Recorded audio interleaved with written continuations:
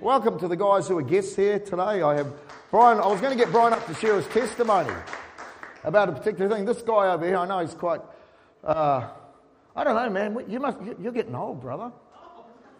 Hey? Getting old, dude. I was wondering who that old man was sitting in the front of the church, but it's you. Nah, joking.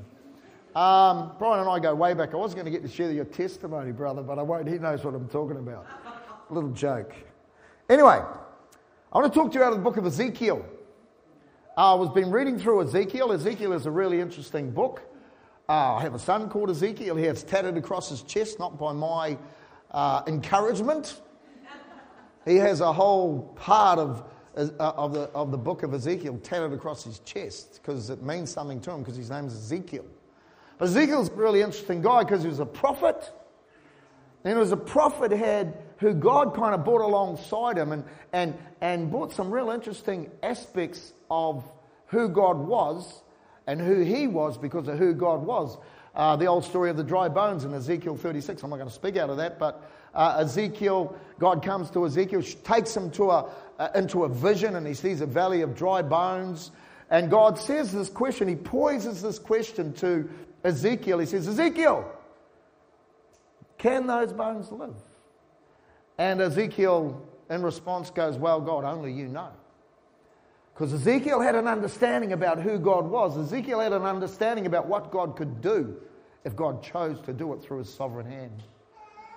And then God told Ezekiel to prophesy over the dead bones. And Ezekiel was given the spiritual job, to speak life to death. And see, it was a picture of where Israel was at, and God was calling Ezekiel to stand in the gap for his nation and speak to where there was death with life. Did God do that because he thought he just wanted to play with Ezekiel's head and really nothing was going to happen as a result of it?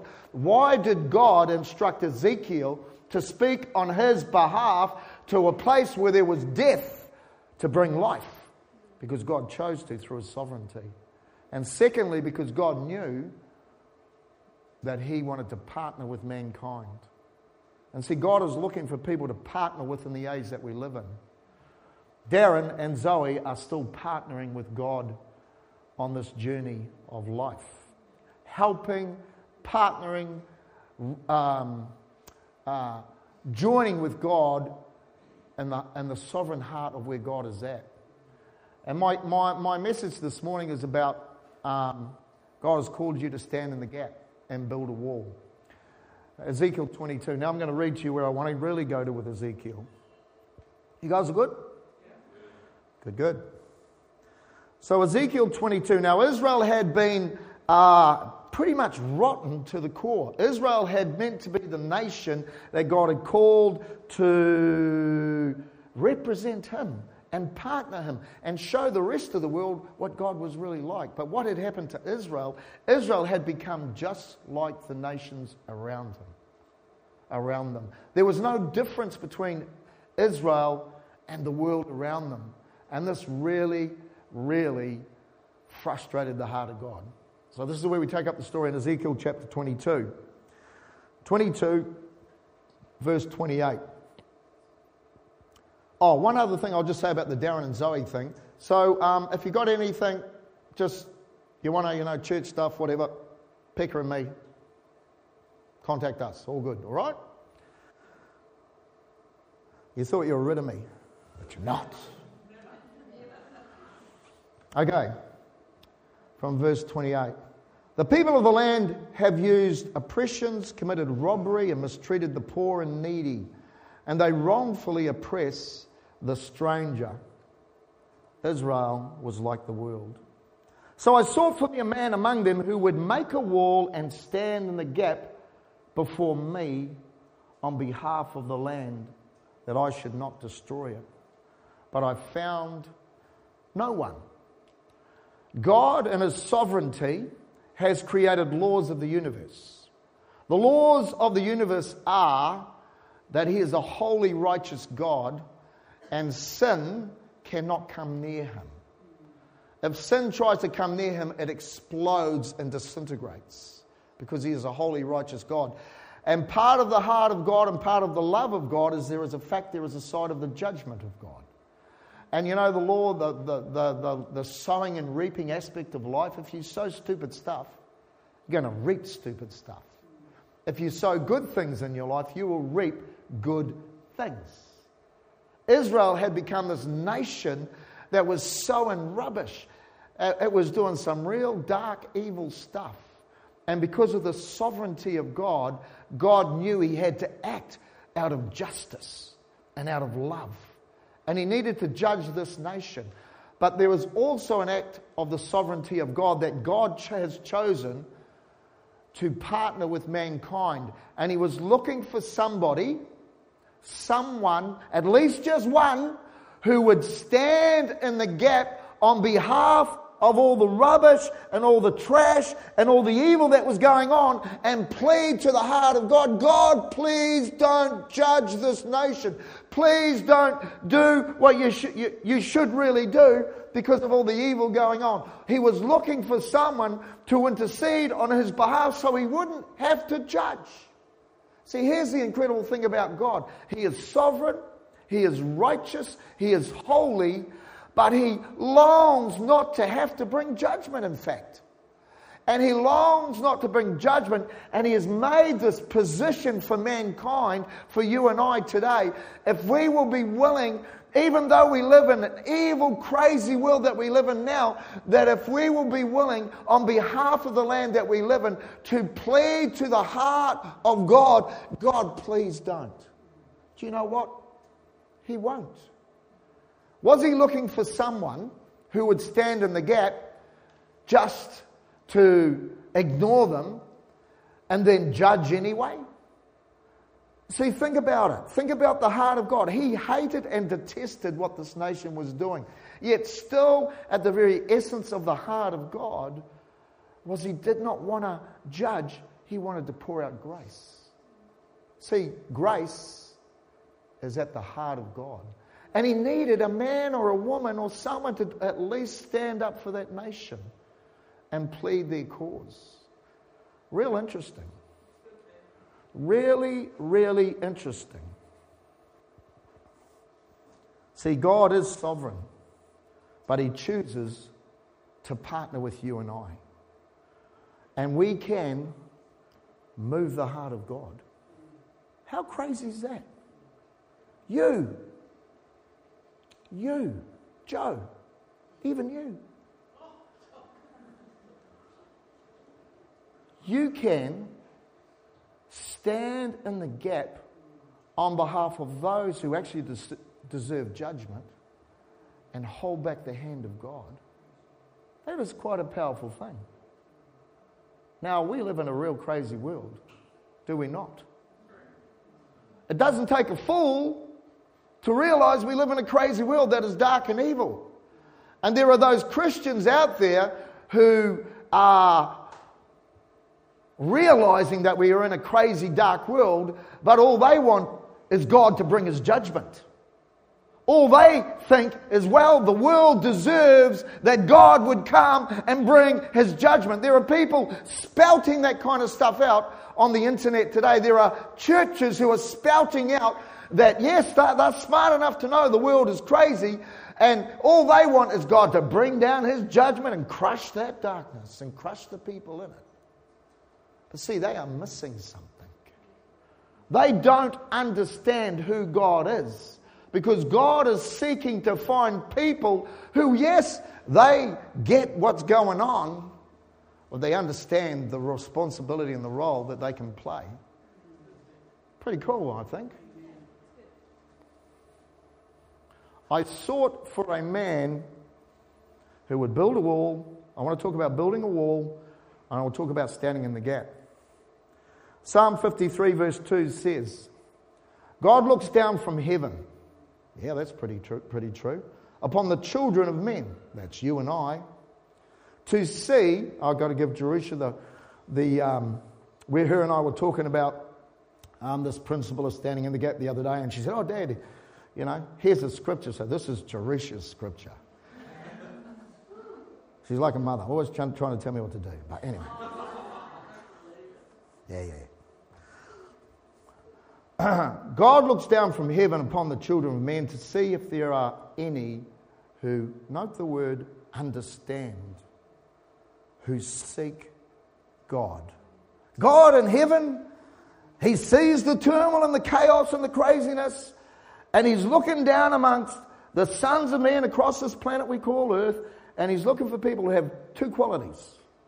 Number one, who understand, and number two, who seek him. Understand and seek him. Now, as I said earlier, there are people today who are Christians who understand that we live in an evil world. Now, they understand the sovereign part of God, that God is a God that at times has to judge and will one day judge the planet, because the planet will get judged and everybody on it. Everybody that's ever breathed air is going to face the judgment of God. They understand that side of God, but in their relationship with God and in their journey with God, they have stopped at that point of understanding. Do you get what I'm saying? They haven't gone any further. This is who they see God. This is who they perceive God to be. They just see God as someone who hates evil, and God's just got to judge this planet. But they lack because they've stopped at their understanding. But God's looking for people who have a greater understanding about what's going on. Which one are you? Which one are we as a church? Which one are we when it comes to Darren's decision today? Are we, are the ones that understand through judgment? Or are we carrying more understanding to understand what we need to do as a church to help them? Understanding. Because see, we're different to the world. We're different. You're meant to be different. Understanding. Now, though there are those, like I said, who have understanding, they understand the state of the world, and they understand the judgment heart of God, but they yet fully don't understand the deep grace at the very center core of God. The deep held heart of love that God has for even for a world who is so anti-him. See, God still has not stopped loving the world around us. He hates the sin. That's why the scripture says in John 3:16, for God so loved the world, he sent his son. The world was crazy then too.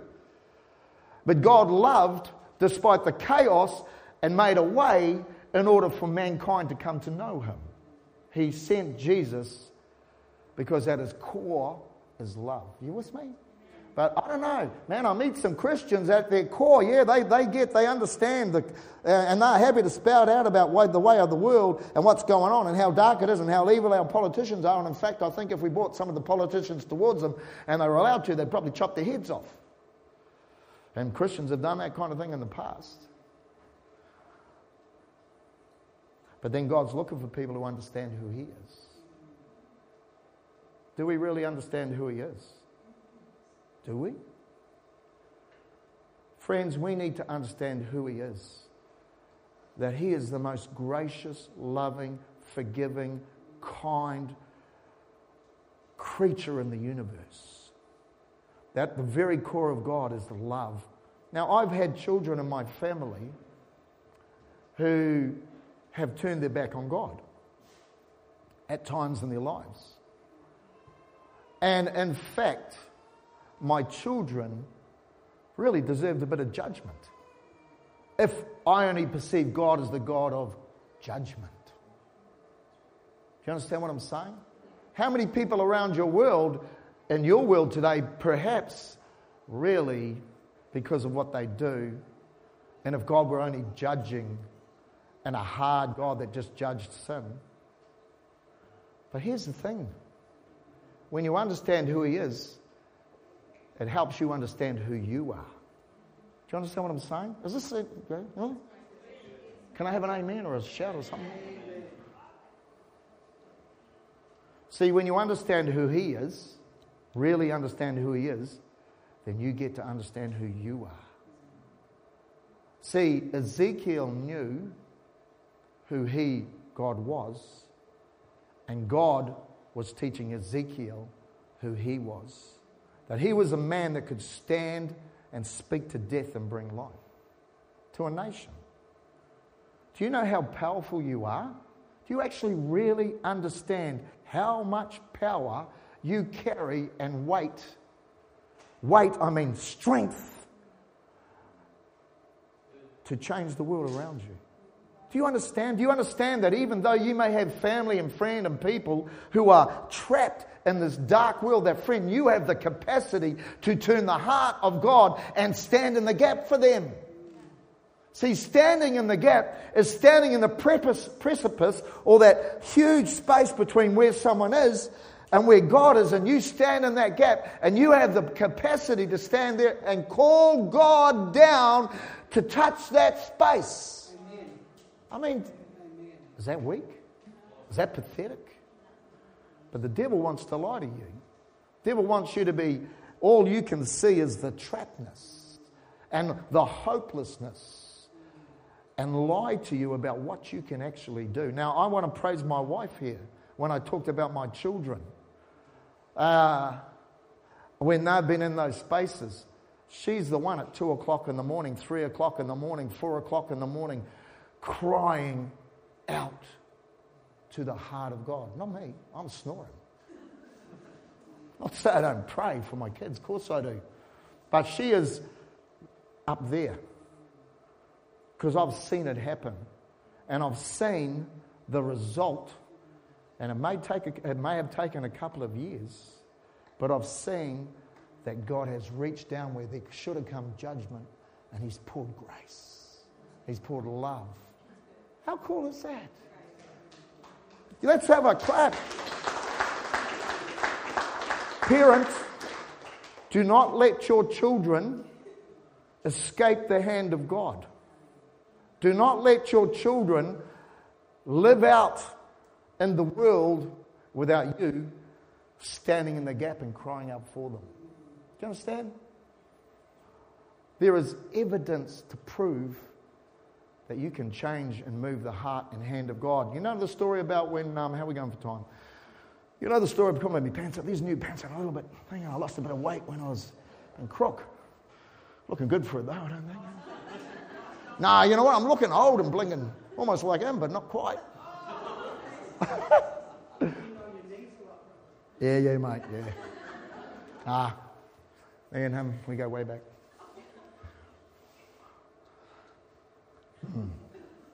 What am I talking about? Oh yeah, what is I talking about? Praying for your kids. Stand in the gap. Stop letting the devil have free reign, because you are a powerful vessel of the hand of God. And I cannot say to you, God does not toy or play. He's serious about the game.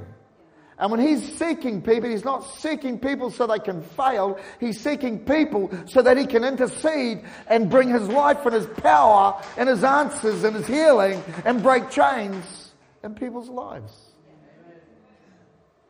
Because that is who He is. So when you know who He is, you then can understand who you are. And see, that's why it's so sad when people stop at that space where they think God is just about judgment. Because you know what? They become like that. They become these harsh, mean, judging, and history records a whole lot of that kind of behaviour. But you watch what history does with those who really see who He is and what they achieve with their lives. Pretty cool. So, remember I said there are two aspects of this I want to talk to you this morning about. Number one, stand in the gap. Let's stand in the gap for this family. Let's send some prayers up to heaven and smash the enemy so they can become who they're meant to be. Stand in the gap for your family. Stand in the gap for our nation. Stand in the gap for our community of Yarrawonga. Stand in the gap for the young people of this community. Stand in the gap. But just step back a bit and listen to this. So I sought for a man among them who would build a wall, right? Who would build a wall and stand in the gap before me. Now I want to talk to you about this aspect. What does it mean to build a wall? Because there's two things he's talking about here. He's looking for someone not just to stand in the gap, but he's looking for someone who has this capacity to build a wall. What do you mean build a wall? Because walls particularly in the Old Testament, are super interesting aspects. And there is a lot of typology behind walls. So he's looking for someone to build a wall. What does that mean, to build a wall? Why a wall? Well, walls are interesting things. I'll give a definition of a wall. Can I have another amen? Amen. Build a wall.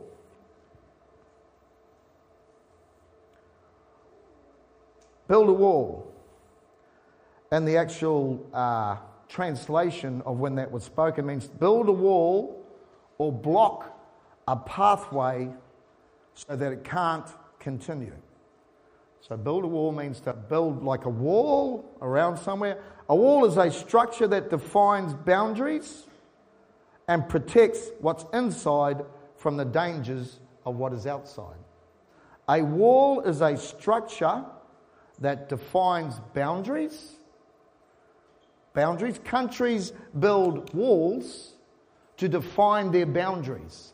There are many countries through history that have, the whole Berlin Wall, the Great Wall of China, whatever. China built a massive wall to keep the baddies out and to protect what was on the other side of that wall. And it defined the boundary of that nation. Because China was different and had a different culture to the nations around them. Countries build walls to define where their boundaries lie, and also to define and protect the culture of who they are. Do you understand what I'm saying? Chinese and Japanese are actually different. Aussies and Kiwis are different. Not much. Although I'm going to be an Aussie soon, so got to make sure I know what an Aussie is. Been practicing Steve-O and Jono. But do you understand the principle? God was looking for someone who was prepared to define boundaries in their lives. God was looking for someone who was not like all the trouble and the problems and the chaos and the darkness. He was looking for somebody who was going to build a wall around them that would separate them from the chaos and define that they were different. Different. Opposite, not the same.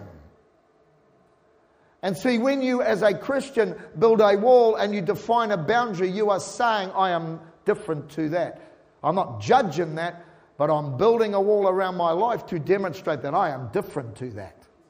And I build the wall around me to define my boundaries, and I build the wall around my life to define my boundaries and also to protect my whatever inside those walls from the chaos outside.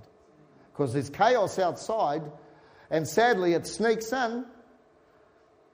And also, friend, when you pray, you build a wall around those you pray for. How cool is that? And see, walls protect. If you are a mum and a dad and you have kids, friend, you need to build a wall around your family to protect them if they're young.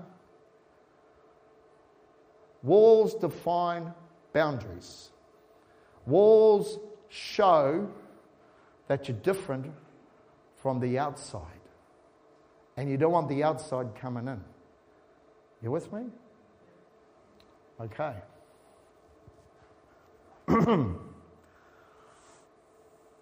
Now I want you to look at a New Testament scripture. Let's just say that once more. Walls define boundaries. Walls keep the enemy out and protect what's on the inside. Now I want to look and talk to you about a subject that I'm going to open up that is so important to your life. And it is the subject of your mind. What's in here? Where you think. Because when it's talking about building a wall, it's talking about building a wall in here. Because in here can be chaos and chaotic and full of stupid stuff.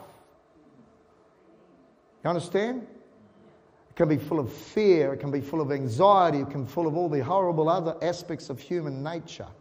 And the mind is the central core of who you are. And how you think will define what you are and what you do.